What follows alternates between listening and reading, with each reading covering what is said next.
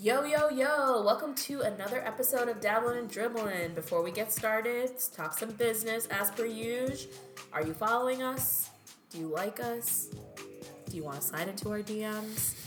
Follow us on our social media platforms. Why are you laughing at me every time I do this? It sounds like a note that says, check one of the boxes. Are we together? Boyfriend, girlfriend, no, or never in hell? No, we're never in hell. Oh, that's sad. Anyway, follow us. We're really cute and adorable. Follow us on all of our social media platforms. We're on Facebook, Twitter, and Instagram at Dabbling and Dribbling. Mm-hmm. And we are on Apple Podcasts, SoundCloud, and Stitcher for your podcasting listening pleasure. For sure. So make sure you check us out and give us some love. Rate us, comment. We always love when folks chat with us in general. So, was nice. But yeah, we talked a lot about social media this cast, as I mentioned. As you're plugging our social media, I'm just thinking, as you get into this, toward the end of the dabbling section, I get pretty anti-social media.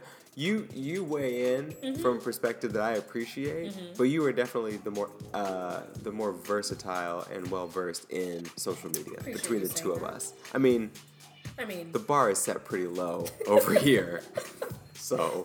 You're really literally good. Anybody could do anything you do seems like sorcery to me. I know. I mean, we have Instagram archive video that is on our post on our Instagram that shows you struggling to pin something on Instagram. It was really funny. It takes all my brain power. It takes all of it. So we talk about social media in light of Facebook. Yeah. And things going on there with security. And you read the comment that Mark Zuckerberg put out and kind of summarized that pretty well. So it's going to be interesting to kind of see what kind of transpires over. But we definitely talk about that, and we also talk about terrorism because that happened in Austin. Oh, that kind of terrorism. Yeah. The white kind. The white kind of terrorism. Yes, we did. The one that we don't really talk about in this country. And then, what else? We talked about, obviously, our Carter update. Keeping up with the Carters. Keeping up with the Carters, because Boo Ivy be giving us life. My gosh. In general. Yeah, inspiring. On the basketball side, listen, playoffs are coming, but they're not here yet, so we take what we can get. Pretty short segment, I would say. Yeah. That we had. Probably the shortest we've ever had. Short and sweet. Rockets are good. Cavs are in a bit of up and down. There's some good things, some bad things. We talk about all that. Yeah. It's gonna be pretty great. And our dope people, specifically the women that we talked about, are people that I want to hang out with. That are people that I kind of want to be when I grow up. So I just feel like when you come to our dabbling section, we talk about a myriad of things. Our dribbling section, short, sweet, to the point, but still super duper awesome. And our dope people are super awesome. This might be one of our best casts. Yeah, I put it up there. It's up there in our maybe top 5. Yeah, it's in the halls, the canon. The canon of some of the best out there that we've ever done. You should tune in. All right, let's tune in and get right into this.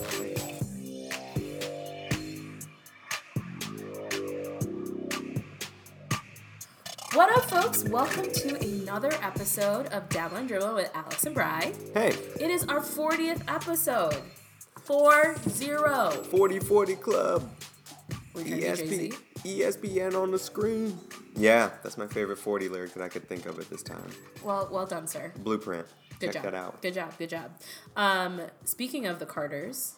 Yeah. Do you want to just dive right into what are they doing? Keeping up with the Carters. What are they doing? That should be a segment of ours because why not? It is now. Why? Because they're coming with it every week. I feel like something new is always happening with them. What's going on this week? So this week, Blue Ivy Carter was with her parents.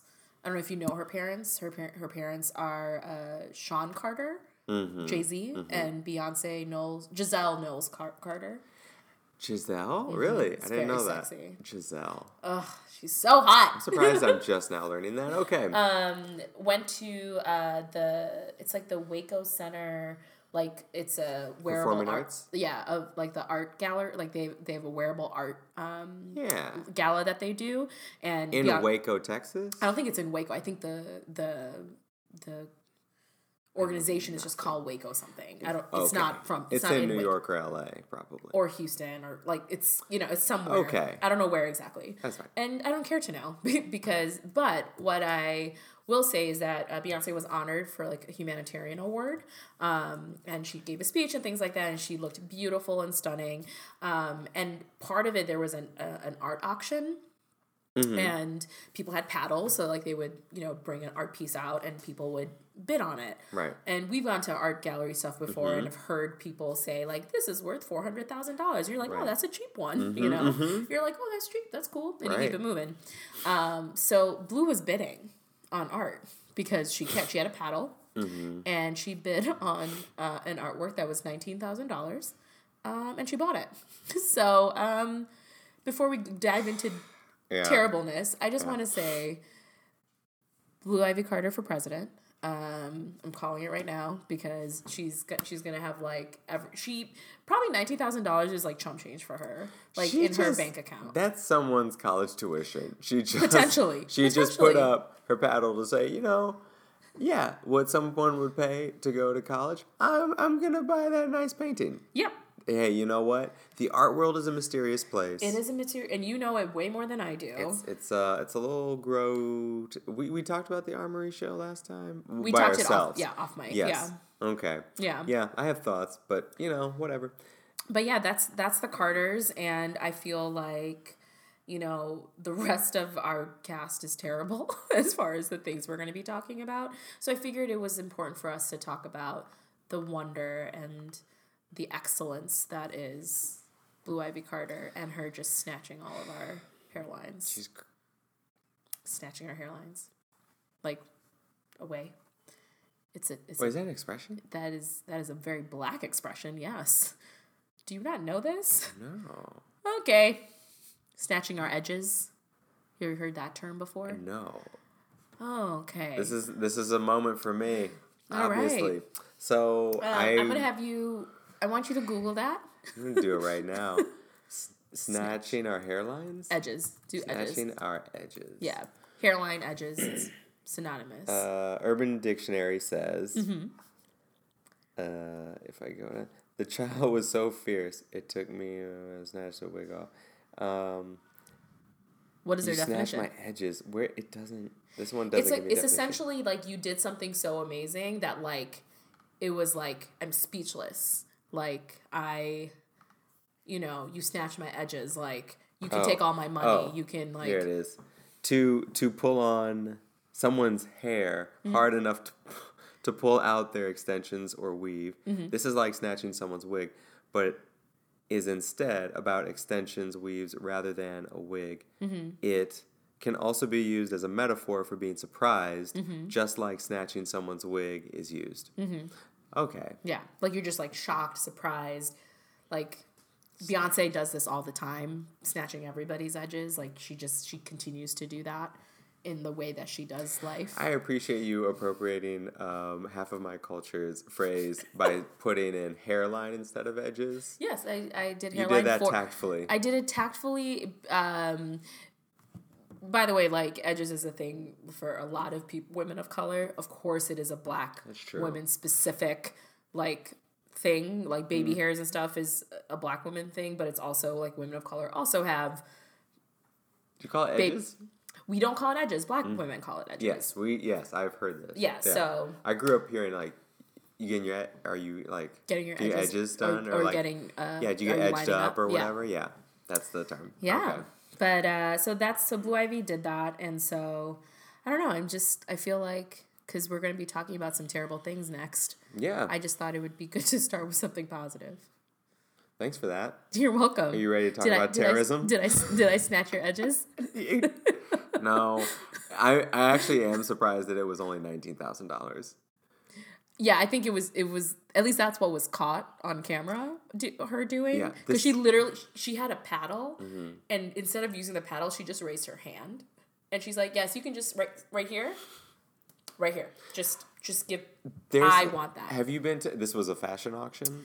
It was an art auction, whatever art auction. Yeah. If you want to know more, for anyone out there who's interested in, I've been to Christie's auction house before and seen some of this bidding happen. I've never been. I would love to go. It's an experience. I would take you, and you would find it boring.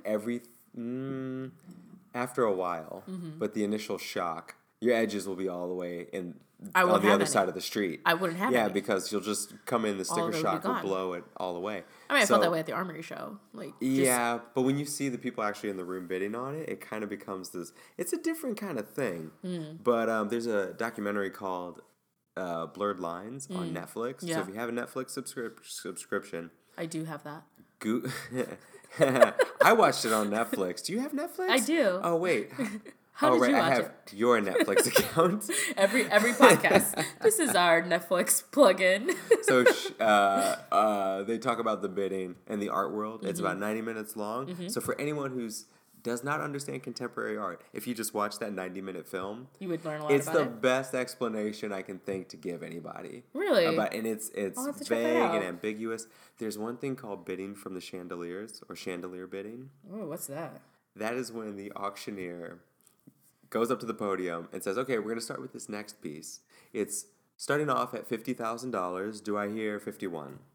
51. Do I hear 52? 52. Do I hear 55? 55 over here in the back. Mm-hmm. Sometimes they're just making up some of those bids that did not actually happen because there's a mark they're trying to hit. Like, we need to get this to 100. We'll start at 50. If they see slow bidding happening, you go up to 55, but you see 60. Do I see 60?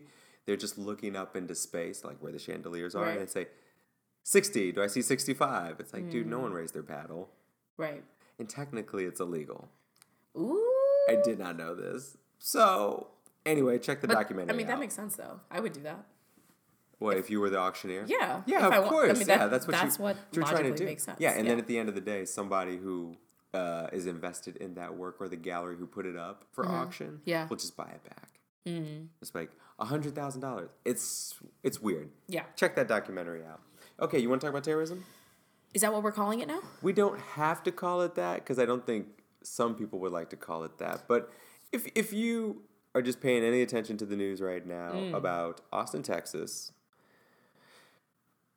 some guy was making some bombs in some boxes. And some young guy, some white young guy. 23. I heard. Yeah. And these boxes being dropped on people's doorsteps, and with regular shipping labels and all that, and people would open the boxes, and I it thought would explode. FedEx was actually delivering the boxes. I think you're right. Yeah, because there's video of him at a FedEx store. And they would go through the mail, them. and land, and they would be dropped on people's doorsteps if they didn't have like some kind of other receptacle system. And so people would open these boxes and they would detonate. And so police did their due diligence, and they confronted the young man, and he detonated a bomb inside his car, killing himself instead of coming in for questioning or anything. And so they made a statement about that. Like and a punk. Like a punk ass. Okay. You could say it. I can't. So why can't you say it? The word bitch? It still feels wrong. Okay. It just doesn't sit well. I appreciate that. So we don't know anything more than what we already know, and we never will. So he did this, but I went to go see what people were saying about this. Specifically, are we going to react with the outrage that this is warranted with, and the suspicion that is often the case whenever we have a bombing incident? So what did you went find? on Fox News Good job. Network. Better you than online, and I just Control F searched for the word terrorist or terrorism or terror. I did see in one it said the young man who was terrorizing. That's as close as we got without calling it terrorism or terrorist. So it's funny that you say that, because a lot of even liberal news cycles, I've not seen them say terrorist or this is a terrorist attack. Because when this first was happening, one of the victims, his name his name was Anthony Stephen House, or Anthony Stefan House. He was a 39-year-old father of one daughter, and a very successful project manager, and a college graduate. And for nearly he was a victim of one of the packages being, exploding. And for nearly 10 days, the police made it out that Stephen or Stefan killed himself with a bomb. And this caused great shame to the family, right? Like to think that maybe our son, that our son potentially did this, our father, our husband, our boyfriend, whatever you want to call it. And they then told the community they had nothing to worry about. Yeah, you had something to worry about. Terrorism. Because they said that it was him. Right. So, and mind you, I just want to say that Anthony Stephen House, Stefan House, was a black man. Yeah, I saw his picture. I think he played an instrument. No, that was the young kid. This is an older man. Oh, the young black kid. The young black kid was a 17-year-old. His name was Draylen Mason. I was the second victim of the domestic terrorist. Let's call him that. Because I don't know about you, but I'm going to call him. That our domestic terrorists our domestic terrorists are all white. Yeah. White, troubled, quote-unquote men. I don't know. White fragility is real. So this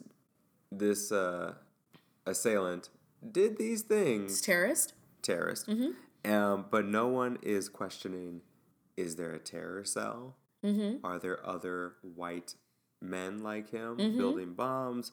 There's no paranoia around other bomb-making operations in the Texas area. Mm-hmm. Oh, we got the guy? Oh, he was a white kid? Oh, must be troubled. Okay, so the crazy white kid is now dead. So we don't have anything else to worry about. We do know that he was 23 and that he was a conservative his whole life. Right. That's all we really know about him, I guess. Yes. He was politically conservative. Yes. So, and no labeling of white males as extremists. Mm-hmm. So whenever there's a bomb situation and it happens and the news says, yeah, he was of Arabic descent or Islamic or whatever. He had melanin in his skin. Yeah, people jump to, well, how many more are there out there? Mm. And in this case, people just kind of rested on, well, it happened one time, so that's it. And any bombs that are still out there, they're just residual bombs that he created that may be in the shipping process. So just look for that. They just consider because this one guy's dead, that's the end of the story.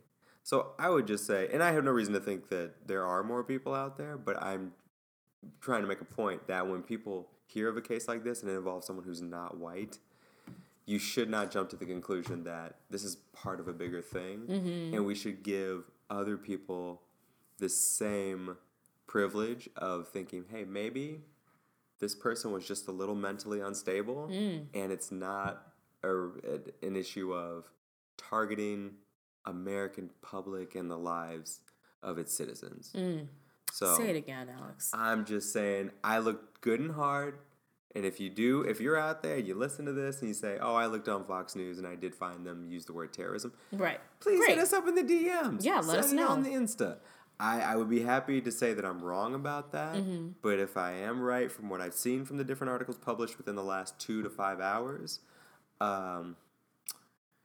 this is fresh. So if you're listening to this, the explosion happened today. Yeah, it so happened. This is very recent. Yeah, there's still a lot that's being uncovered. Yeah, but from what's being reported initially, no one is saying anything about terrorism. So yeah, and originally we thought it was a hate crime too, because a lot of people of color were being targeted. I think the last 2 victims were potentially white, I think, or the last victim was white. So, I mean, I don't know what that means. I don't know how he chose people. And it could have just been, random. I don't know. There's a lot of, there's a lot of questions. And the thing is, at the end of the day, these people who actually lost their lives, their families have to now deal with the senseless loss of their family member. And there are other senseless loss things that are happening that are still unfolding, not just with the terrorism, but that's happening in the terrorists that happened in where was this? Austin, Texas. But there's things that are unfolding with the San Antonio shooting of Stephon Clark being shot 20 times by a police officer, 2 police officers, 10 each. But again, I don't want to say more than that it happened, and there's still uncovering more information at the end of the day. So I don't know, there's just a lot of nonsense at this point. It's just really sad. Yeah. Can we talk about John Oliver? Yeah. Because you informed me of something that on the surface seems like a very positive thing. It is pretty positive. So John Oliver, that's his name. British dude, Last Week Lately, right? That's the last week tonight. Tonight, mm-hmm. Not lately. Last week tonight. He always does really cool segments. Last week we talked about his NRA segment, which was really awesome. But this past week he did a segment on Mike Pence, VP of... Mikey P, VP of the United States of America. People in the Oval Office like to call him Master P. Master P, does he? He's also has probably the most secure job in the White House because 45 can't fire him. Because constitutionally... No, I didn't know that. Like... Oh, wait. Did I know that? I didn't... I guess I always knew that. I just didn't put 2 and 2 together. Yeah. Like, I was just like, oh, yeah. Like, once John Oliver told me that, I was just like, oh, yeah, that makes sense. Like, do you know back in the day, mm-hmm. you didn't used to be able to choose your vice president? Yeah, it was the person who was the runner-up. Yes. Can you imagine 45 and you couldn't Hillary fire them? Can you imagine that? Like, you had to put your opponent in there and you couldn't fire them? God. Thomas Jefferson did not like that and changed it very quickly. Yes. As you should. As you should. So he kind of talked about Mike Pence. The whole segment is about 20 minutes long. It's lovely. You should watch it. And he just talks about Mike Pence, his history of just really hateful rhetoric around the LGBTQ community, a proponent of conversion therapy from being gay to straight. And specifically his focus on the Family's founder, John Dobson, I think, or James Dobson. Mm-hmm. Jimmy D. And he politically says that he doesn't support those things, but he does by saying that like James Dobson is a mentor for him and things like. It's very interesting the way John Oliver like talks about it. The way he talks about it like gives much more logic of like, yes, you do support this dude. Like, this doesn't make any sense. And so at the end of it, he talks about how Mike Pence and his wife has a rabbit as a pet rabbit. Mind you, they have a pet rabbit? Yes. His name is Marlon Bundo. Marlon Bundo. Like Marlon Brando, but Bundo. Because bunny. Get it? You're looking at me like you're so confused. Wait, is it... Go ahead. Keep going. Okay. There's nothing more to his name other than that. No. Keep going. And so he's a big proponent of like keeping the family sacred, and that even if we like in CPAC, which is the Conservative Party convention that they have, right. he has been a keynote that says like if we need to defend the family, we even constitutionally we will. Like he's very like, family is man, wife, 2.5 kids, and apparently your bunny. And so recently his daughter wrote a book. I think it's his daughter or him, or like his daughter and his mom, his wife, who sometimes he thinks is like his mom, I guess. The way he... That's weird. Yeah, it's a weird thing. Wrote a book called Marlon Bundo, and it was a book about it's a children's book about the bunny. Okay. And they have a book tour that they're doing, and part of the book tour is going to focus on the families, like a thing for Focus on the Family, right? And so John Oliver and his team was like, okay, dude, we're gonna do one better. So their group, John Oliver and his team, created a similar book about Marlon Bundo, but specifically how Marlon Bundo realizes that he's a gay rabbit and a gay bunny, and he finds the love of his life, and like how there is this mean person that is not going to let them get married, and all these wonderful things. And it is, and it came out a day before. This is a pop-up book? It's a children's book, like a regular anime, like a pop-up book. Pop-up book would be funny. And so it came out the day before. It came out on Sunday, I think. On Sunday when the show is on. And it is already doing better than the other book. It's sold out. It's like #1. And all the proceeds for that book is going to Trevor Project, which is super awesome. And What's the Trevor Project? The Trevor Project, let me pull up what it actually, like how the Trevor Project. Sorry. My understanding of the Trevor Project is that it goes toward supporting LGBTQ rights and it's initiatives. It's a nonprofit organization based on in New York City. A young man who died. Yes, I believe that is it was founded in 1998 by the creators of the Academy Award-winning short film Trevor, and it's a leading organization that provides crisis intervention and suicide prevention services to lesbian, gay, bisexual, transgender, and questioning LGBTQ young people ages 13 to 24, which is super duper dope. And I believe they have a hotline that you can call 24/7. So if you're like dealing with stuff, if you want to know what that hotline number is, it's 1-866-488-7386. And they're there for you 24/7, which is super cool. And I believe the Pence book also is going to a charity, because Pence's daughter is like, I love it that both books are doing well and money's going to charity. I'm just like, no, like John Oliver's book is trolling your book. Yeah.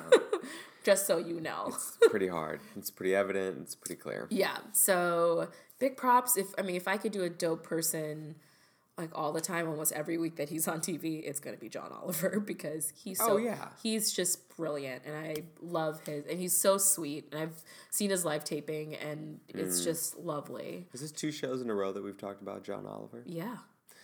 Doing good work. Doing it for the people. Doing it for the people. And not for the people, not even for his people. I know. He's the best of the Commonwealth, really. He really is. It's the best thing they've given us since independence, really. Yeah. You know? And, we kind of took, I'm using we loosely. I was about to say, I didn't, my people were fighting for it peacefully, but we were fighting for it. Oh, boy. Yeah.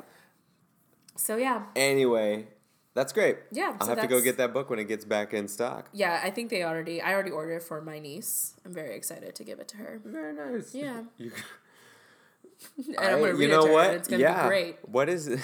Auntie, what does gay mean? And I'm going to be like, talk about it. I'm going to look at her parents and be like, do you want me to have this conversation? Or do you want it? Because I don't want to take it away. This is happening. The book is here. She's asking the question. Right. This is happening. But my cousins are pretty woke, and they have some really boss books for her, which is super great. That's cool. So I love it. Yeah. So Facebook. Ooh. Let's talk about this. Do you know what Facebook is? Is that the Humans of New York book that has the portraits of people? I've been hearing people talk about it. Brandon, who is the creator of Humans of New York. Yeah, what about him? He made a book of faces. Right, of New York people. Yeah, and that's what this is that everyone's upset about today. Yeah, absolutely. There are some typos in there, right? I think so. Okay. Typos, and then he gave the information to somebody else, but the humans didn't say that it was okay for him to do that. He gave it to the Russians. He gave copies of the book to the Russians. Right, something like that. Okay. Because I know you don't go on social media often, so... What is that? Social media, because what we're really talking about is the Book of Face, created by Mark Zuckerberg. I know not what you said. Yes, you do. This platform, Facebook, how are we going to fix this piece of shit? This guy, the CEO, Mark Zuckerberg, came right out with his 2018 resolution to say, this year I plan to fix Facebook. Mark, what do you mean by that? He said, basically everything, because it's gone to hell in a handbasket. It is not fun to look at Facebook when you are on it. So he's working on it, but the thing that came out recently is a firm or a company called Cambridge Analytica used a lot of information on the back end that people did not give permission for them to use, and used private personal information from users to benefit certain, how should I say this? Certain parties or interests in the 2016 campaign. Do you just want to say 45's campaign? Can you just say it? I could. You know how we like to say, like, when something is a terrorist, like, if it walks like a duck, talks like a duck, it's a duck, you know? It's like a hop, skip, and a jump from that to Russia. And I'm just like, I can't. I want to be careful not to go full in and just say, this is all part of the thing. But the accusations against Russian meddling before were Russia is using some analytics from Facebook and things like this. And so the Trump campaign maybe had some kind of connection to the Facebook data is what this is pointing to. Right. I'm sure Mueller is all up in this. Like, what is this? Which is why he's asking for the subpoena of 45's business. Mm-hmm.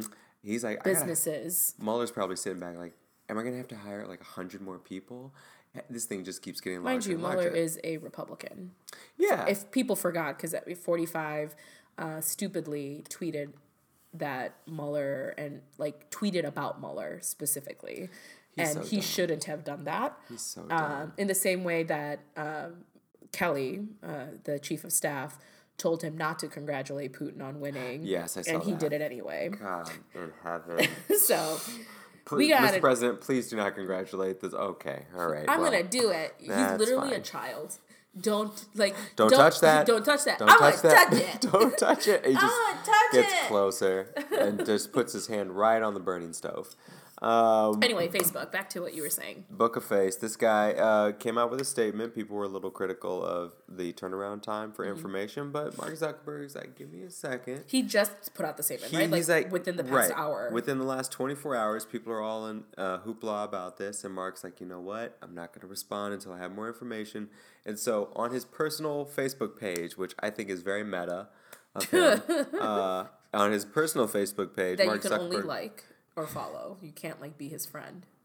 Well, yeah, but you can comment on this post that he just put up. Mm-hmm. He put up a post explaining in great detail, I think, my personal reading of it is, listen, here's the timeline of what happened. I did some digging. Here's what we know. He names names. Mm-hmm. He talks about the organization, Cambridge Analytica. You read the whole thing, because I did not. I read the whole thing. He's very clear in saying, you're at the top, he just says, you've heard that your information has been used, and that is a breach of your trust. And frankly, my job is to serve you in this platform. And if I can't do that safely, then we don't deserve to have you as a client. And so we owe you better than to let this happen. So let me take you through the timeline of what happened. And he just goes through in detail of 2007, this happened. 2013, this happened. 2014, 2015, 2016. And he names... So this has been happening even years before... It's happening for a while, but it was related to a system of questions and quizzes that they put out that then they reneged on in 2013 from the guy who had put it in place. And they asked Cambridge Analytica, well, they demanded, Cambridge Analytica, we're cutting ties with you and this... guy, I forget his name in the article, but he names his name. He says, so make sure that you certify that you're destroying all this information and then submit the certificates of proof to us. And Cambridge did that. And then later, 2016, this stuff is happening, and Mark just comes out and says, the fact that this could happen suggests that you didn't do everything you were supposed to do. Right. And so we are having our team do an internal forensic investigation, and we have investigators, privately, third party, doing this for us as well. He's probably going to be called for all the things that kind of went down. CEO of Facebook, tell us what just happened with all this, because it's not the first time he's been in front of lawyers and things like that. I mean, the start of Facebook, there's a big movie about it. How true it is still kind of up in the air. I saw that guy at Whole Foods. You did? The guy who played him? Eisenberg? Yeah, Jesse. Mm-hmm. Yeah, he forgot his eggs. He had to turn around and go get those. So. The Whole Foods that's right by here? Yeah, Union Square. Oh, okay. That one, yeah. Okay. He was in front of me in line. I didn't see him. And then he turned around and was like, oh, shoot, I forgot the eggs. Yeah. And then I was like, oh, that's the guy. That's the guy. Anyway, back to this. Fool. Don't forget your eggs. Don't forget your eggs. And so anyway, he outlines that and he says, okay, so this is what we think happened. We don't know for certain because Cambridge Analytica is denying it, and so we're investigating it. Well, Cambridge Analytica has been using their way of using data as this leverage tool to get more customers, because Cambridge Analytica was also used by Ted Cruz used it. He didn't win the election. There's other campaigns and stuff have used them. Yeah. But some have won, some haven't. And the one that... Did you see the videos of them talking on a hidden camera? No. So at the... that's what came out. That's the big thing that came out. So, I mean, just one of the statements that stands out to everyone is when the person asked them, so in these campaigns, the person running, you have so much control over this. What is this person on the campaign to us? Are they an illusion, or are they just like a puppet? He goes, yeah, they're always the puppet. That we control the flow of information and what people choose to invest in, ideologically invest in, and they're just the suit standing up there talking. And it's like, okay, and that's why people got really upset, right? Is because they feel like their information has been used to dupe them and coerce them into whatever. So then he outlines in that statement the 3 things they're doing next. So we're going to do this, then this, then this, and all 3 things seem to reason well. It's a long statement. I would encourage anyone to read it. For me personally, it's what I would want in a statement from the top brass to say, I fucked up. Yep. I do not deserve to be, to have your business if I can't guard your information safely. Yeah. And so I owe you that. And if I can't do that, then just, I'll have to, this thing is going to self-destruct. Right. So we got to fix this. Here's what I'm doing to take more ownership of it. And we're moving forward to fix the claim. So I read the comments. That's not good enough for some people. I get that. I mean, people are pissed, and sure, rightfully so. Like, but it's not... Yeah. And they're saying things like, you should have known this before. And that's what Mark's statement is essentially, this caught me by surprise, so I should have known this before. But someone else also said in the comments, how could you be surprised when in 2016, members of your own team were in the, I want to say, the campaign room or a room on the campaign with the 2016, one of the campaigns being the 45 campaign. Huh. When they're in the room. That's what someone said. But you know how people are on the internet. Like, I have to do fact checking on that to find out if a Facebook member was in the room on the campaign. So, yeah, that's going to be... Who knows? Yeah. Cite your sources. Give me a link. Yeah. Put an article with that. And maybe I'll put some stock in it. Right. But either way, Facebook's stock plummeted like a rock. To be expected. 36B. That's what I heard. That was a large number. 36 billion? Yeah, that's what I heard. Yikers. That's I don't know how many billions you have. Probably more than that. Hundreds of billions, I would assume. Yeah. But anyway. Yeah. That's what I know on the Facebook front. And this is coming from, so I have not been on Facebook in a long time. I use Facebook like anyone does to stalk people occasionally when I forget what someone looks like. Sure. Or I want to find out where this person lives now. I can look up on Facebook like the way our parents used to use an address book. Yeah. Address and phone number. Yeah. You keep track of people that way back in the old days. Facebook was our generation's way of saying, those people from high school that you knew, you can keep in touch with them electronically. Yeah, it was They'll kinda update their information. They'll put in pictures, photo albums, and all that. It's a way, it's like a scrapbook meets address book, and you can DM or you can post. It was lovely. Yeah, you could poke people. You could poke people. You can still poke people, by the way. You can, but back then it's a little weird it used to mean that they liked you. Now it means they have something against you, or there's a grievance, or they're just really weird. So yeah, either way. But that was what Facebook was intended to do, and then I think we all have seen how it has kind of, I would say, devolved into something a little more incestuous. And so we're trying to, I don't like social media, and I think Facebook, that's a loaded statement. Let me tell you what I mean by that. There's a term. Yes. Called nomophobia. Say it again. N-O. No. M-O. Phobia. No. Nomophobia. Nomophobia. Okay, what does it mean? It is, nomophobia. Because FOMO is like fear of missing out. Right. Nomophobia, according to techtarget.com, is an irrational fear of being without your mobile phone or being unable to use your phone for some reason, such as the absence of a signal or running out of minutes or battery power. A phobia is a definition of an irrational fear. So the idea that we would be without our computers in our pockets, the phones, the smartphones we have now, the things that have Facebook, all the social media apps. Right. Instagram works better on phone than it does on your computer. Yeah. You know, these things are designed around to be that interface. It's a mobile interface. Absolutely. Yeah. And so the idea that people are so connected to these devices.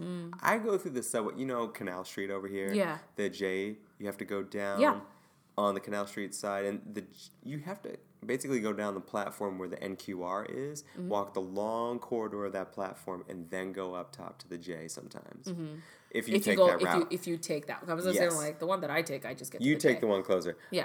I sometimes end up going that way. Yeah. If there's a line of people standing waiting for the NQR, it gets crowded like rush hour time, I'll go through and do a rough count of how many people are on their phones. Yeah. And it's easily 80%. Oh, yeah. Everyone is on their phones. And 20 years ago, that was not the case. No, people were reading maybe their books, newspapers. And so on their phones, they could be doing that too, but they're likely not. Yeah. They're probably on Instagram or Facebook or one of the social media apps that tells them how much better or worse someone else's life is in comparison to theirs. Yep. Who is doing something without them, or who doesn't like who or whom. The positivity of it doesn't sell as well as the negativity of it. Yeah, because, I mean, like, people know when celebrities unfollow each other on Facebook or Instagram and things like that, and like, ooh, they must be in a fight or whatever. How would you know that? There's apps out there that tell you, like I could install an app on my phone that'll tell me what people have unfollowed me. I don't have that, but that's something that exists. I'm crying inside. And for me, like, so you and I are very different in that, like, I enjoy social media. Yeah. For the most part. Like, I use it, I know how to use it well. Like, I'm able to manipulate it to what I want it to do. Which I admire, because you're a pretty positive person. And right, so I'm not putting garbage out way. there. Yeah, I'm not putting, I mean, some may say I post a little bit too much, you know, like, information as far as my dog is concerned, that I post a lot of pictures of Wrigley. And to them I say, you post too many pictures of your child. So I don't know. Yeah, it's true. So that was a little bit of a dig. But you know, like, what people do, like, I use, like, for me, I love Instagram specifically because, like, I love pictures. I love seeing what other people are doing. I find joy in other people's, like, happiness. But I also have moments where I, like, go through the Instagram stories. I'm like, oh, those people are hanging out. I didn't know that they were hanging out. Like, why did they invite me? And then I have a moment of, like, wait, I'm almost 31 years old. What? Girl, you are not 10 years old to be, like, butthurt about someone not inviting you to something. But I get that. I get the feelings that you feel because, you know, someone didn't invite you, or, like, someone blocked you, or someone unfollowed you, or whatever it may be. Yeah. And, I mean, it's just everything is, like, but beyond all of that, I think there's ways, like, for me, I use Facebook. Like, I don't post a ton on Facebook. Like if there's, like, a news article that I like, or I just want to be, like, you know, Black Lives Matter, or want to support a cause I want, because there's a catharsis that can happen for, like, sharing certain things. There is activism related to that. Like, we can talk about the Parkland students who are doing the March for Our Lives on Saturday. It's a really good example. They have mobilized in a way that is so smart around social media. That's great. Like, someone called one of the main girls, I forgot her name, Miss Gonzalez, a skinhead lesbian, and it was a politician who did that, and he was running uncontested, and within like 3 days, I found someone to contest. To run against him. That's cool. Which is, like, awesome, right? Like, there's such power in the way of using social media to do really good things. But then, of course, there are people that are going to say garbage things and going to do garbage things. Oh, bad. I think about, like, if I post something, the comments that I get if I post something that's pretty like radical left or right or whatever, whatever you want to call it, or if I remember posting a picture with me and a friend, and there was alcohol around us, and some aunties and uncles had some things to say about that, and I'm like, Drinking the booze. I'm just like, I'm literally just taking a picture with a friend. Like, I don't know, like, why you had to read so much into all of that, but that's forsaking I don't know what their issue was. I mean, that I was like drinking, but I'll have conversations with my parents about like, what, you took a picture with a boy, like, you're not dating him, like, why are you taking pictures with him? I'm just like, because he's my friend, or like, or that, like, that's like weird things that like, it was never about you, it was about this other person that was a thing. But like you can put your life out there, but you also do it, like, I also do that restrictively too. Like, there's certain people in my life that will only see my public profile, meaning only anything I post publicly, which isn't a lot of things. It isn't any pictures. It isn't like things that people get to see are the things that like you get to see, or like my close friends and family get to see. But if you just search me on Facebook, you get to see what's public. And what I post on Instagram, I don't post a ton on Instagram, but when I do post, it's things that I'm okay with anybody in the world seeing. Yeah. And I'm proud of whatever that is. Yeah. What I post on Twitter, same thing. Like, I don't really use Snapchat because Snapchat is garbage, in my opinion. Why? Why though? Why not? Just like as a person who likes things streamlined, I just like I just like apps streamlined. I like that Instagram has everything that I want it to have. The stories, all those different things. Like their filters are garbage compared to Snapchat filters are much better. Yeah. Because they've been doing it for longer. Except Facebook bought Instagram, and so they stopped posting those pictures in chronological order and start using algorithms, which I don't like. Get Facebook. Just put it lane. Just put it in chronological order. Just do it. Just do it, because it feels weird when I like something of a picture that's from like 5 days ago. Jeez. Come on, be cool. But Snapchat also did a update recently that was like it's so weird. Yeah. It's such a weird update. And then they also recently did something stupid with Rihanna and Chris Brown. And Rihanna read them, thankfully, and their stock plummeted after that. Their stock plummeted also after the update. And people, like, I think they have like a star or something on the App Store. Good. It's not like great, but it is what it is. So I don't like Snapchat. Sometimes I'll take pictures or whatever on Snapchat and save it and put it on Instagram, or just to be fun. But that's just too much work. So I'm like, I like how I look without the gram. But that's the other thing. Like, you need to have apps to make you look skinnier, to make you look prettier, to have more eyelashes. Like, it's really damaging when it comes to your body image or how you look, because it's all about this facade of, I want everyone to see me looking like this. Like, my life is perfect. Look at this awesome life I'm living in New York City with my friends, with my cute dog, with this, like, there's people who, like, there was a news story on Good Morning America of a girl who went to thousands of dollars of debt to live up a lifestyle for social media so that she could travel and things like that. Oh my God. And she was able to like be debt free in I think it was like 18 months she was able to be debt free, because she realized it wasn't important to do that she shouldn't be going out to eat a ton, that she doesn't need to be buying clothes and apparel that she doesn't need that are stupidly expensive, and all these different kinds of things. But like, it creates a visual culture like this, and it creates a story. Hey, and in this place where we want to matter, like we want to be relevant. And there's nothing wrong with that. I want to be a relevant person. I want someone to care about me and feel like I matter to them. But like, who is your them, right? And I think that's where social media really takes a turn, because the minute your followers drop, or that people start blocking you or saying really mean comments and things like that, then it hits your ego. It hits it hits you in places that are not fun, and like, either you engage with it or you don't. And most people do engage with it because you want to defend yourself. You want to, like, when someone calls like their outfit bad, their hashtag outfit of the day, which is their OOTD. That's a hashtag that people use. Yeah. Outfit of the day, OOTD. Thank you. Just one, because I'm sure you'll see it. I'm there. Yeah, you're there. Like, oh, your outfit is garbage, or like whatever. It's like, what do I get from telling you that your outfit is garbage? Do you like how you look? That's great. I'm glad. Fly as hell. Great. And keep it moving. It comes from a society that says how you look is more important than what you do or who you are. Like, if you make something in the world, you create something. Let's say you're an engineer, an artist, an architect, whatever. You could post a picture of something you made, or you're an athlete. You post a picture of you, like, doing some kind of sport. Or you could post a picture of your face and your body wearing something. Or not wearing anything, you in your bathing suit. Right.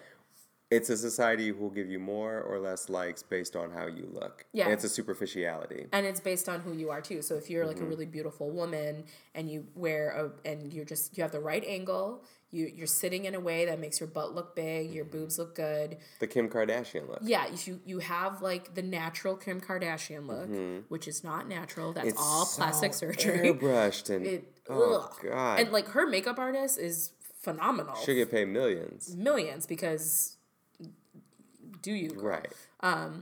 But like you have the right look and you have the right angle. It's all a production to get that one shot. Or if you're like Beyonce, the 3 shots because she does like her grid. It's all an aesthetic. It's like let me what's your Instagram aesthetic? Right. Like, and what's your and you have there are apps out there are things that you could put your Instagram profile to and see like what your color aesthetic is. And I've like curate, done it and be like oh, this is what like your aesthetic is, and I'm just like I know what my aesthetic is. It's called Bryna. It's just what it is. Dude, seriously. You know, and of course I only put certain things up there because I don't necessarily want everything of my life out there. But like, oh, I love this picture of myself. I rarely post pictures of just me, but I look really fly. I took a really cute selfie and I posted it. Whether I got likes, like the likes that I got, of course made me feel good. Right. And when that cute boy liked it, I was like, yay. And then I was like, okay, if you just rationally look at it, it's a nice picture. Yeah. Likes or not, it's just a nice picture. So if someone likes it, they might just look at it as like, oh, that's a nice picture. Yeah. Or they're looking at it as like, damn, she fine. Sure. My hope was that that's what he was thinking. I know you are. I wish you well in your endeavors. No, I don't wish me well in that endeavor. That was He could have also DM'd and just made it more clear.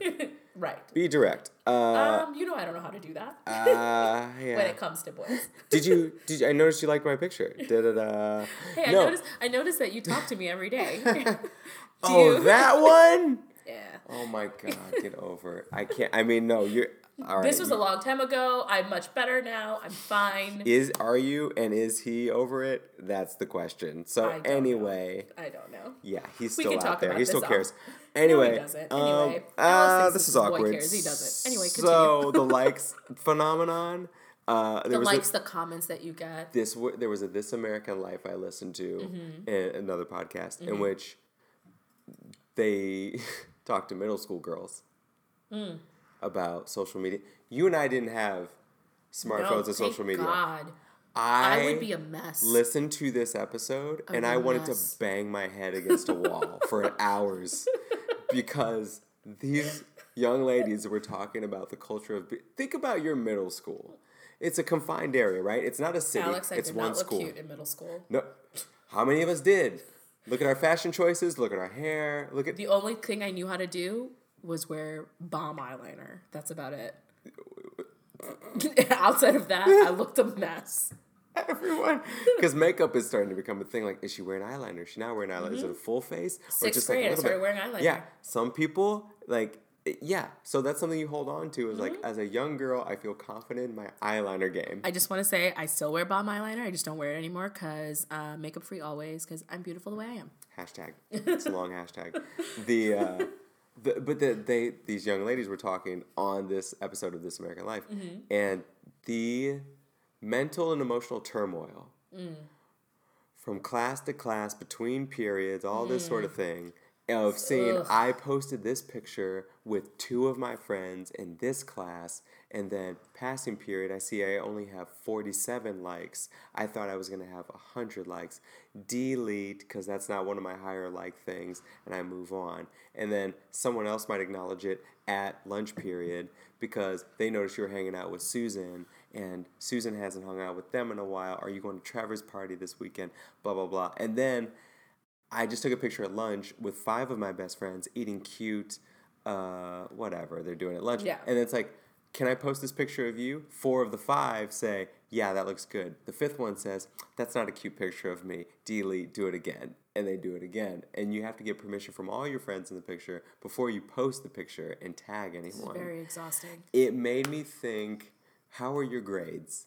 How is school going? You were such a dad. I'm just sitting there. What college are you headed for? What are you looking at for the future? What are your goals outside of this? Are you doing after school activities? What is going on?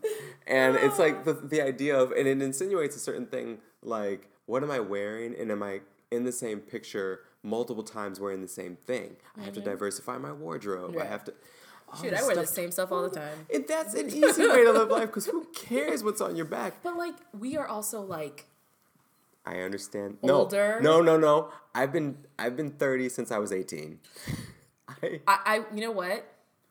I haven't. Okay. As a person who wasn't. Okay. I definitely was an old soul growing up, but the one part of me that has, and I continue to fight as a 13-year-old girl all the time, is wanting to be accepted by people. Okay.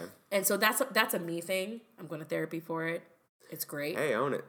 It's wonderful, but I know that that's a lot of what people are feeling, and I think social media exacerbates that. Absolutely. And so for me, I am careful to be like, hey, I'm feeling some kind of way because for me, I want to be accepted. I want people to like me. And because for whatever reason that, like, the reason why I need that is because of, like, some trauma that happened at a young age. And so, like, let's deal with that. But also, like, it's nice to be liked. It's nice, like, oh, sure. Like, there's nothing wrong. Like, when someone says they don't like me, I'm just kind of like, why? What did I do? Like, did I look at you funny? Like, I didn't. Right. I promise you, that's just how my face looks. Like, it's just my resting bitch face. Apparently, I was waiting for you. Yeah, there you go. But as I've gotten older, therapy. Yeah. Like my spiritual life, my physical, emotional life, the hormones, because like being a girl, like and you as a boy, you have hormones and feelings about those things. Bad relationships, all those things have affected how I look at that, right? And now I can look at it, and everything that you just told me, I'm just like, that's exhausting. And I'm really glad that social media didn't exist when I was in grade school and junior high and high school, because I would have been obsessed with it. Like I was obsessed with Snake when I had a mobile phone in high school. I think all of us were. I used my mom and dad's phone because I didn't get a cell phone until I was like 16 or 17 years old. Yeah. Just saying. I recognize my privilege. I played Snake all day. But when I went to what you're saying, I noticed I was having a trend where I'm looking on Forbes.com and they have an article about 6 ways social media affects your mental health. And the 6 ways are, it's addictive. I won't read all the stuff, but addiction is one. It triggers more sadness, less well-being. Yeah. And comparing our lives with others is mentally unhealthy. Oh my God. Yes. Oh, God. It can lead to jealousy and a vicious cycle. Yep. We get caught in a delusion of thinking it will help. And more friends on social media doesn't mean you have more of a social life in the actual life. So perpetuating this idea that you have a lot of friends when actually you don't feel like you have that many friends at all. So I would wake up in the morning and very quickly I noticed, this is months and months and months ago, maybe a year ago, I was noticing every morning I wake up, I like to look at Instagram and scroll through and see like what's new today. Right. And the people that I follow, artists, athletes, some like people in entertainment a little bit, these sorts of people. And I would see someone who has 300,000 followers and she would post something about her DJing at the Barclays Center. And then she's flying to Europe to do several different DJ spots and model and all this sort of stuff. And I'm thinking, well, I want to get a juice press, and I want to go to Equinox Gym, very expensive, and I want to buy new clothes or whatever. And I'm thinking, you wake up every morning and compare yourself to someone who is a international DJ. Do you want to be an international DJ? I don't think you do. Then why are you looking at this? I got off of looking at Instagram in the morning and did not let myself do it at any hour of the morning. And instead, I wake up, I read books or articles. Yeah. I play a game or two of chess on my phone. And I'm trying to learn a new language every day for like 20 minutes. Nice. Like the same language, just like improving every day. Yeah. My emotional well-being and stability, self-esteem, oh my God. I was like, yo, this is awesome. I feel so much more fulfilled before I would go in the morning to like work or something. Right. Instead of looking at my shortcomings. Right. You know? You don't have many, bud. Well, I appreciate you saying that. Likewise. I mean, I'd like to... I usually don't say nice things to you, so that's I know, this is a rare moment. Thanks for making that public. Aww. Publicly. You're a good dude. I'll keep you around. But to fall back a little bit on my high horse, I'm just going to say, I do not think all of social media is bad. I think what you pointed to, things like revolutions, the gun control, Egypt. Information sharing. It could be really, really positive. Our parents, if they wanted to travel across the ocean, seas or whatever, they would have to get information from a travel agency, the U.S. That's how I went to India for most of my life. You have to look at an encyclopedia. You have to look at something very static. Versus us, everything is fluid. We can look at Google Maps, we can check websites, we can look at social media and connect with people all the way on the other side of the world. That's really cool. And if we're using it in ways that are productive and connecting people, I think that's awesome. But we need to just be careful. And I think Facebook is a perfect example of what happens when people start picking fights, pitting each other against one another, and being just more divisive. Versus Instagram, I feel like, is a more unifying platform, which is why I enjoy that. Yeah. But Facebook has become a really dark place for me. So I hope Mark Zuckerberg can get it back on the rails. Get it together. Protect the information because it's going to places that we did not consent to. Right. And I believe there's things that you can do on Facebook right now to make sure that those third parties don't get it. So Google it. It's there. So, but yeah, that was a good dabbling section, man. Yeah, it was fun. Thanks for the conversation. I'm glad you're on social media, though. Sometimes it's nice for me to know that you're alive. But I do see you every week, so that helps. Yeah, if you don't see me here one of these weeks, the cast is canceled, and send someone to look for me. It'll be me looking for you. It'll be me, like, literally yelling your name. Alex! All over New York. Just all over New York, being as obnoxious as I possibly can be. Thanks, buddy. You're welcome. All right, let's go talk some basketball, because there's some basketball news we got to talk about. Let's do it. Let's do it.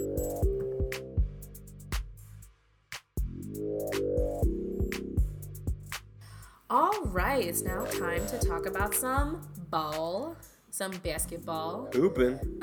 Do you have standings? Do we know what we're, as far as like basketball is concerned? Where are we at? Because we do know. Okay, so what are the standings? Do you have it on you? Yeah. The top of the dome. The Raptors. The Raptors. Who are they? Say more. The Toronto Raptors are leading in the standings in the East. To everyone's surprise, I just did not see the end of the year going this way. They have the 53-18 record. A 53-18 record. That's pretty good. The Raptors have never been this good. And they clinched. So they've got home court. And then you got the Boston Celtics at 48-23 in the second seed. And Boston had some pretty great this season, last minute wins too. They have. Kyrie's been a little in and out. Yeah, but the team has put it together. He's been out at least this past couple of games. Getting his knee looked at, trying to make sure he's okay for the playoffs, right? The Cleveland Cavaliers are at the 3 seed, but that doesn't mean much because it's only a 4-game separation between the 3rd and the 8th seed. Oh, God. So we're looking at the potential that if the Pacers, Wizards, 76ers, Heat, or Bucks have some kind of great resurgence and some wins at the end. You know how normally Cleveland just coasts at the end because LeBron's because they're good. Usually. Yeah, because they're good. Cleveland has to play every game. Yeah, they have to show up. Because if you don't, you could go from 3 to 8 real quick. But knowing LeBron and how much money he spends on his body, he's going to play all 83 games. So 82. Is it? Oh, yeah, 82. Why did I say 83? Leap year. Probably. Yeah. Yeah, sure. That's exactly what it was. You're welcome. So, yeah, if he puts, and there's an article on ESPN that we read about that. We even posted on our Facebook. LeBron is no joke when it comes to investing in his physical health. And you know what? I wouldn't be either if I was him. He's no wonder he was having back issues a few years ago, and I just have amnesia about all that. I forgot. Yeah, I was like, oh wait, yeah, he was supposed to be shutting down. What did he just like? And he didn't. He went to a hospital, got a bunch of baby blood, and he just like. It was a lot of stem cell. I need some pints of blood. Or he like sold his soul to the devil. Yeah. I don't think he did that. A little Faust action. Yeah. His trainer that he has, who used to work with the SEALs and a lot of other like high ops athletes and Navy SEAls. Yeah. Not actual SEAls. Thank you. Yeah, you're welcome. And so the regimen he has him on, LeBron hired him full time, and they follow a plan. And that's all the awesome. time. They experiment with his body a little bit, but they figure out what works. And that's how he's able to play at the elite level he does. Cleveland, he's on pace to play 82 games for the first time in his entire career.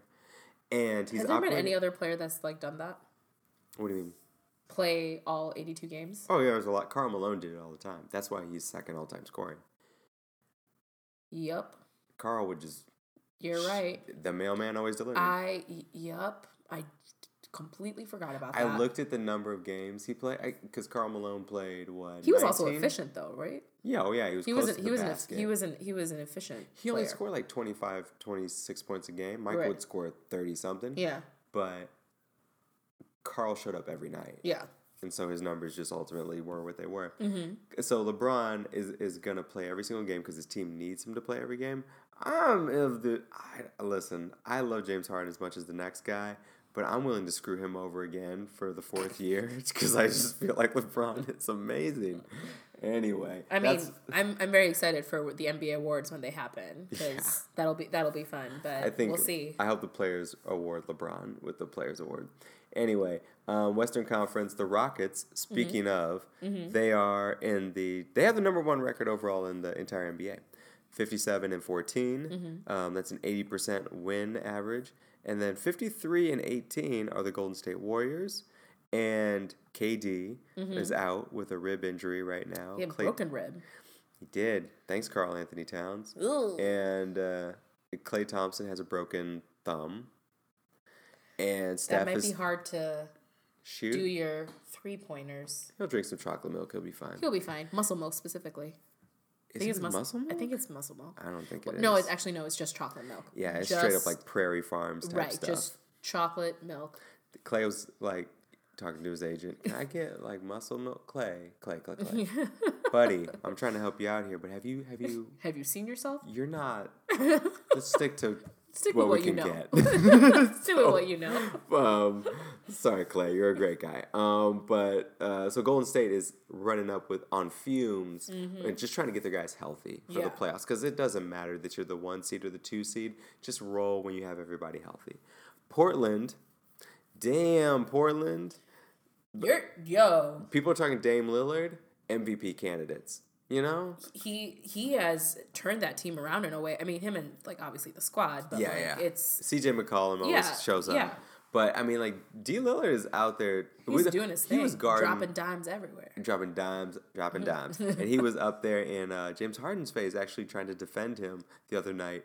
Yeah, he dropped 42 still. But, like, his defense was not bad. Yeah. Oklahoma City, New Orleans Pelicans, the Spurs, Timberwolves, Jazz. That's our top 8 of teams.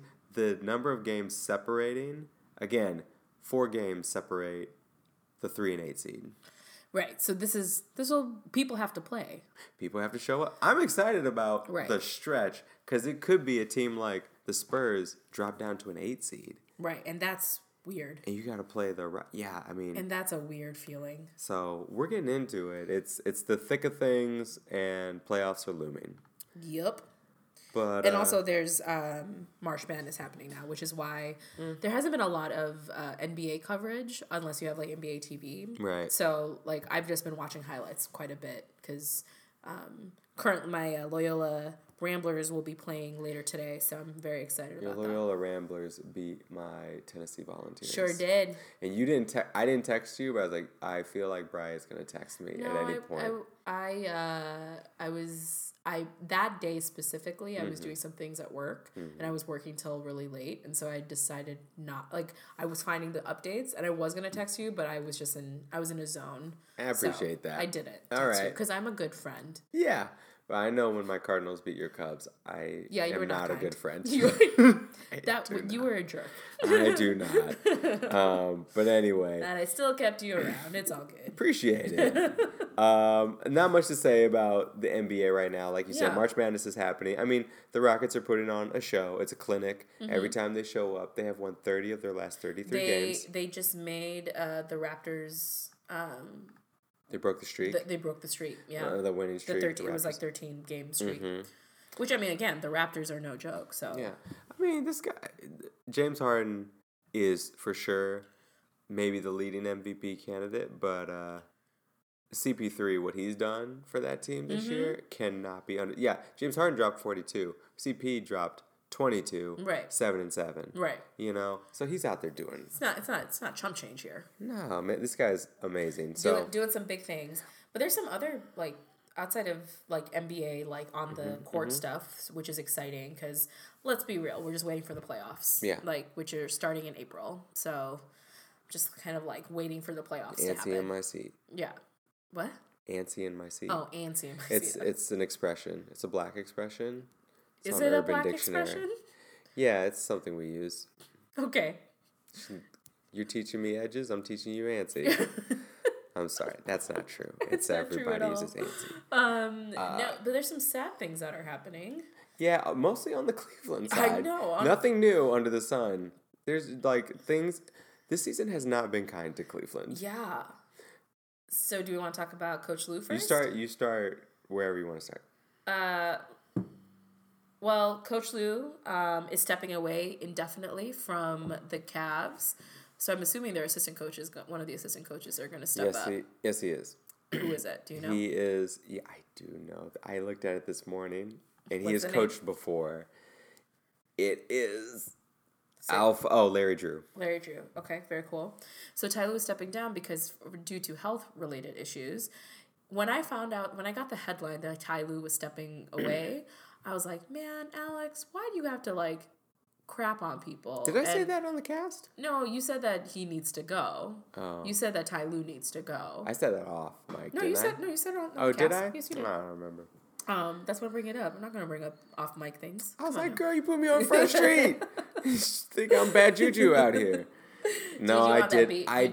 I did say Ty Lue was not as effective as right, because he needs a different kind of like LeBron needs a different kind of a coach. Yeah, potentially, like a Steve Kerr or a Pop. There's two options. That's it. But none of those are of them are leaving anywhere anytime soon. So Coach Lue is stepping away, and at first I was like, oh my God, he got fired, or like there was some sort of falling out, but actually he's leaving for health related reasons, and it is heart issues. Like, he had some heart pain. He had chest pain. So that could be the heart or other things. Yeah, he also was coughing up blood. Never a great sign. Not sure the frequency, but that's just what was reported. And sleepless nights, right? And sleepless nights. So some insomnia maybe. Yeah, and apparently they've been doing all the tests under the sun, and nothing's really kind of figuring out what that is. So regardless of what you think of Coach Lue, I just hope he's well, that he is okay. Because I know the feeling of finally figuring out what's wrong with you, or like what medicine works, or just health-wise making sure that you're okay. Like, that is a nice feeling to know when it's... Just to label it. Just to label it. This is what it is. Yeah. And I know what that feels personally. I know what that feels like for family members who've gone through like figuring out what is wrong with me, why is this happening to me, when it's not very cut and dry. So I'm hoping the best for him and his family, just so that he's okay, because that's no fun. The stress of that alone, I can only imagine. And I should be clear too, him not being effective as a coach, something just didn't feel right. Right. And so it was not. He has played with, in his playing days, Kobe Bryant, Shaquille O'Neal, Michael Jordan. He's played with some of the best.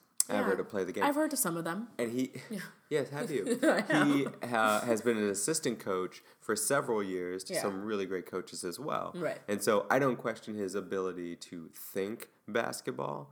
It seemed to me like this year he was unable to coach and corral from a interpersonal standpoint. It just seemed like the relationships were from the outside looking in. Yeah, it looked a little frayed, like he was not connected. But I also see now, LeBron said, we've seen this all year. Yeah. He's been dealing with stuff all year, and so there have been times where he's had to step away, and Coach Larry Drew and other from the assistant staff has to step up to kind of fill in for him when he needs to be away for a moment. We didn't always see that. Right. But that's what was going on. Which makes sense, like why we felt there was a disconnect. Right.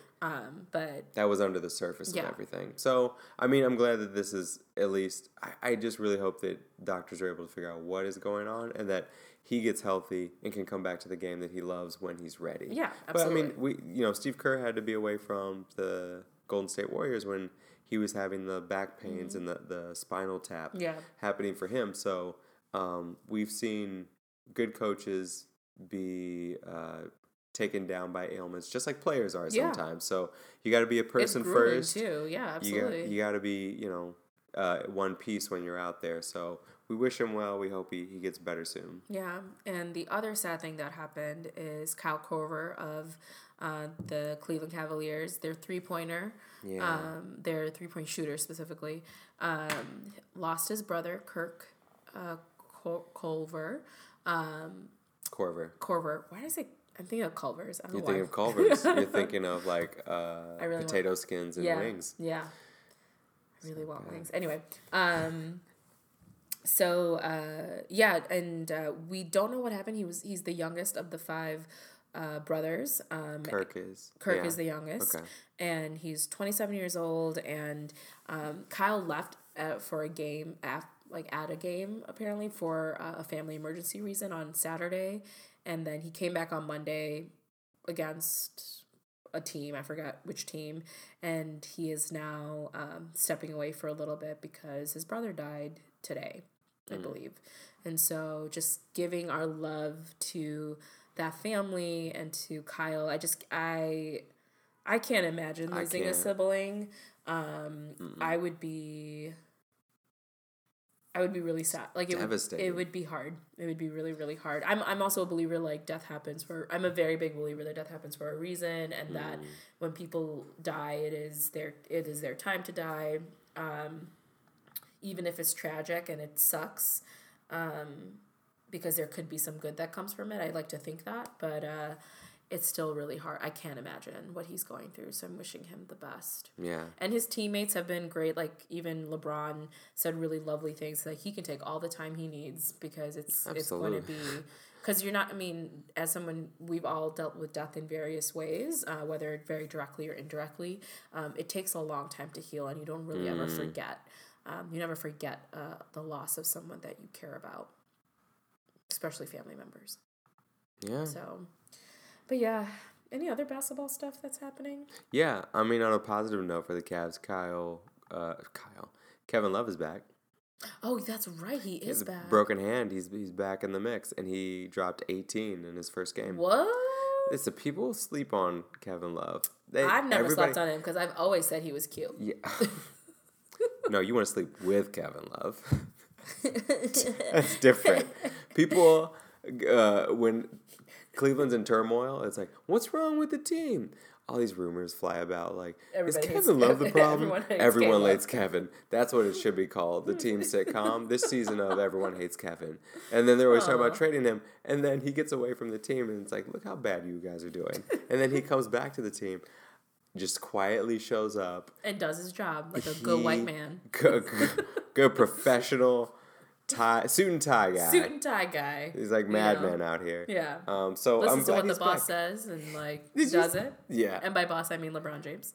Oh, of course, the CEO. Yeah, we're not talking about Ty Lue. He actually signs all the checks. Yep. Did you see Kevin Love fall down on the ground after one of the shots? No. What happened? Can't say it without laughing. He took a shot from the corner, from the elbow. Sure. it missed, and it went back into play. Was it a 3-point shot or? I think it was just inside the 3-point line. Okay. It was a 2-pointer, a long 2-point. Okay. And he took the shot, and it missed, went out. People grabbed it, and the players grabbed it, and they started taking it the other way on the court. He fell down after he took the shot, and he's laying right at the feet of the Cleveland bench. Supine, prone, flat. He's flat on his back. He's not like sitting on his booty. He is. No, he is laying flat on his back. Flat on his back. As the ball and players start to move in the other direction down court. Right. Kevin takes his feet and he starts with his heels pushing his body flat on the ground in the direction of the other players. Oh my God, I need to find this. So this is just as good as like Vince Carter making fun of Blake Griffin. Oh, that was so funny. Yeah, I posted that on our Instagram story. Everyone should check it out. Hilarious. But they asked him afterwards, like, what were you doing? Yeah, what was that? And he said, I don't know what that was. He said, that was an out-of-body experience. My body just did I've been out of the game for 7 weeks, so I'm forgetting how to get up and run back on defense. So that's the easiest thing I can think to do. Sweet. I love you, Kevin. If you ever want to go on a date, I'm a cheap date. Literally. Just taking applications, folks. Here you go. Specifically for Kevin Love. I was going to say, like, I'm not that easy, okay? After raising more, I'm reading. You know what else happened? What happened? You know how LeBron got billboards from Philadelphia and Los Angeles Lakers? Yeah, courting him to wanting him to come to their teams. A third team has raised funds. Which team? The Portland Trail Blazers. I'm okay with that. I would love for him to go to Portland. And he's even publicly said that he would easily take D. Lillard. Yeah, well, he said I would like to play with D. Lillard. Right. He didn't say he'd like to play in Portland. Right. But if he were to play in Portland, that'd be kind of fun. I would go to Portland to not move there immediately, but to scout it out. You went to Portland once, and now you love that place. That city. I already loved Portlandia, and the actual city surpassed my expectations. I feel like you need to go there. I can't wait to see this billboard. I would, because it's a good selling point. The Lakers billboard, whoever did that in clip art, Photoshop, whatever, that was trash. It was word art. That was terrible. it was whoever designed that. I don't know what you were on. I did like Philadelphia's. I like 76. Philadelphia's was really good. Clean, simple, and to the point. And it was very it's not alliteration, like the wordplay with the process was cute. Join the process. I like it. Yeah, very cute, very cute. But so we'll see. We'll see what Portland puts in there. Maybe something like dropping dimes. It was only $2,000 to get this billboard. There's cheap real estate. You know what I'm saying? That's great. But no, you can get a mansion out there, several mansions. You can get a castle out there. This would be dope. So that's what I know. Cool. Do you want to talk about some dope people? Yeah, let's do that. Because let's just be real. Let's just wait for the playoffs because it's going to be lit once the playoffs start. Well, at least let's hope. I can't wait for April. It's going to be great. April's the best month of the year. Because your birthday month. It's my birthday month, and it's our 1-year anniversary month. For the cast? Yeah. How many episodes will we be at? Is that 42? I think we'll be at 45, maybe? 45. Or, yeah. That's there's 52 weeks in a year, and we did bi-weekly in the summer. Yeah. We did good. Hey, good job. All right. Go us. That was good contact. We're adorable. Great. All right. Let's get into this. All right.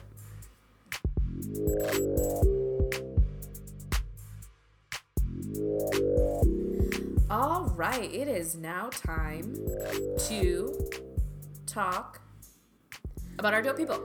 All right, that segment. Okay. The segment about dopeness. All right. Is it my turn? Yeah, who you got? All right, so my person is, drumroll please, Becky Hammon. Heard of her, love her. What do you got?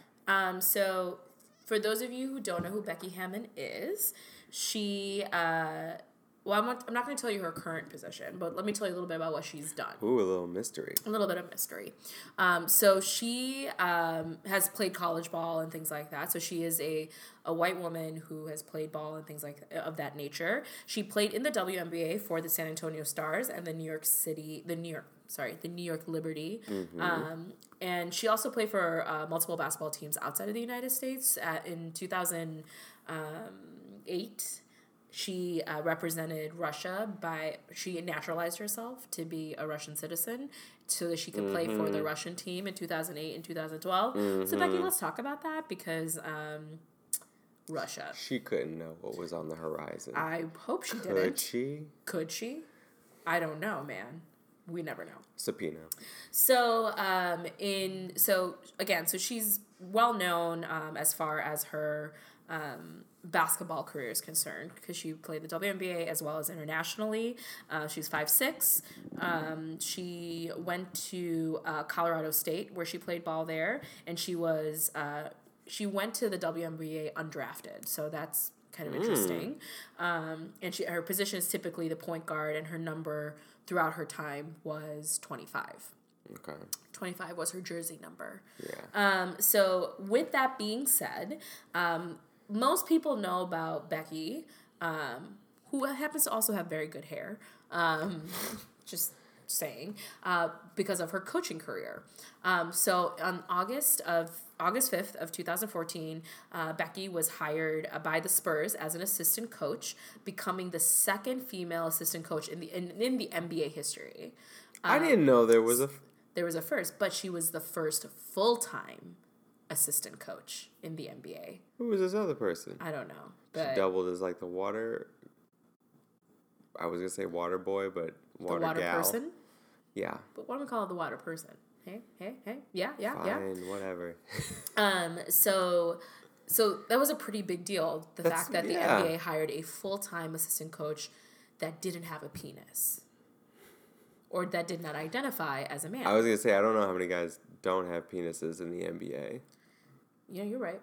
Maybe. You never know. Because gender is fluid, and gender... Just saying. Does not genitals. Gender and genitals don't have to always equal the same things. I'm saying. Because fluidity. Anyway, whatever. With that being said, so there was a lot of like, oh my God, the NBA is pretty dope for hiring a woman. And she didn't have the backlash that some of our former dope people had about like, oh, can she handle it? Kind of a thing. Because one, she had a rep, and also she had kind of the best endorsement ever from Coach Popovich, who was like, she wasn't hired because of her gender, she was hired because of her skill. You have to trust his judgment in all facets of the game. Right. And so when he's like, I hired her because I like her, like, and she's good at what she's doing, kind of kept it cool like that. And then she was announced to be the Summer League coach in 2014, and they ended up winning the championship that Summer League under her. Oh yeah, under I heard. her supervision. I forgot about that.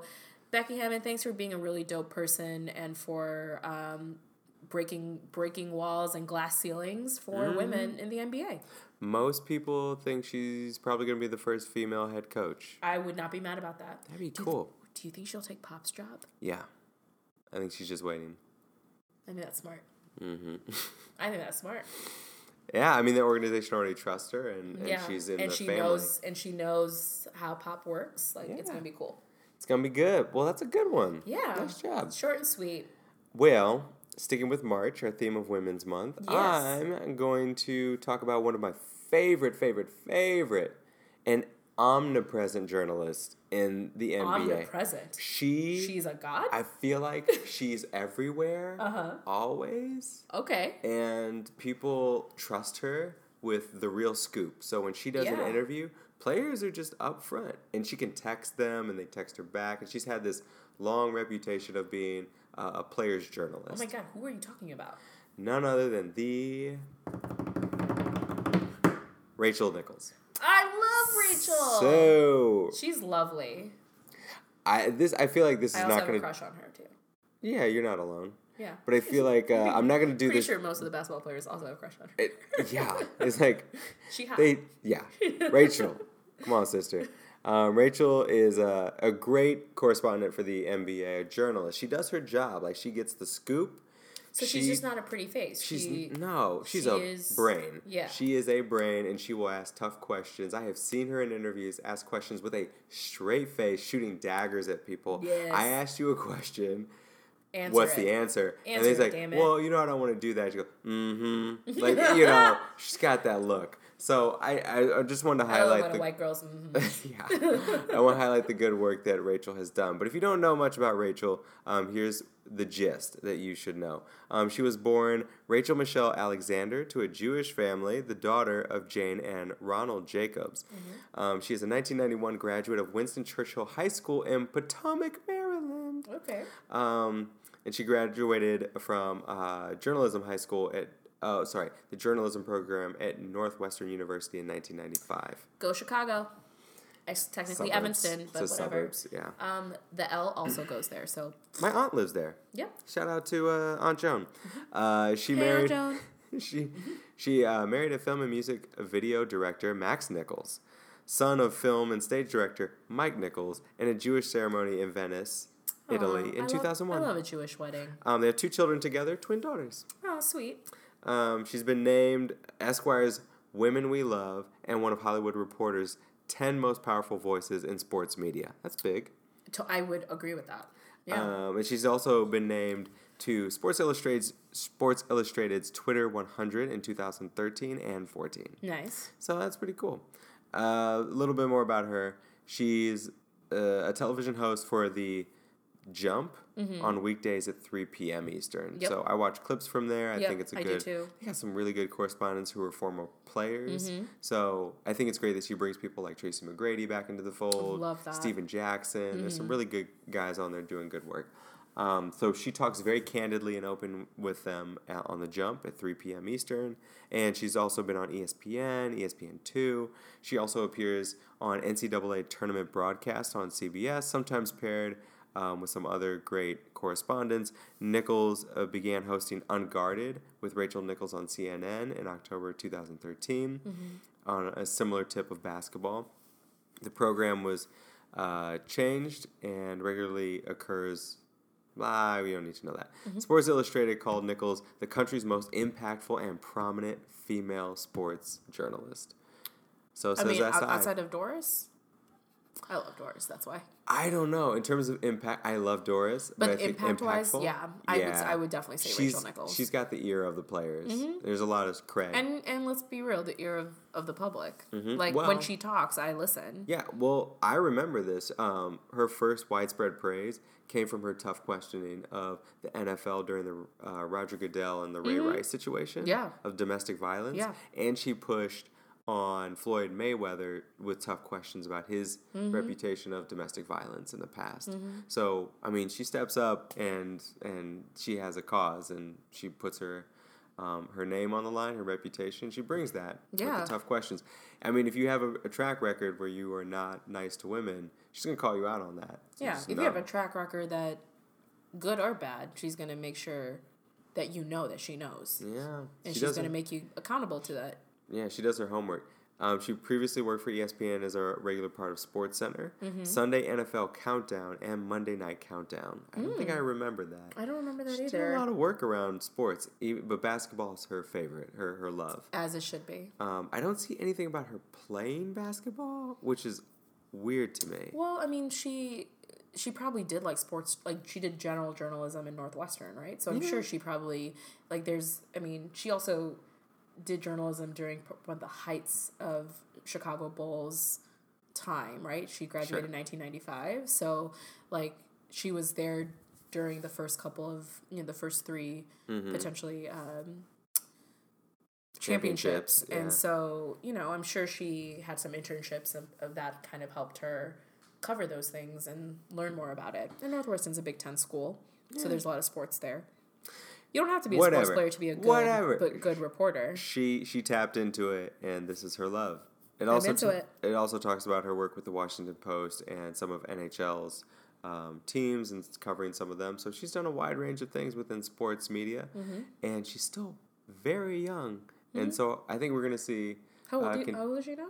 She is now 44.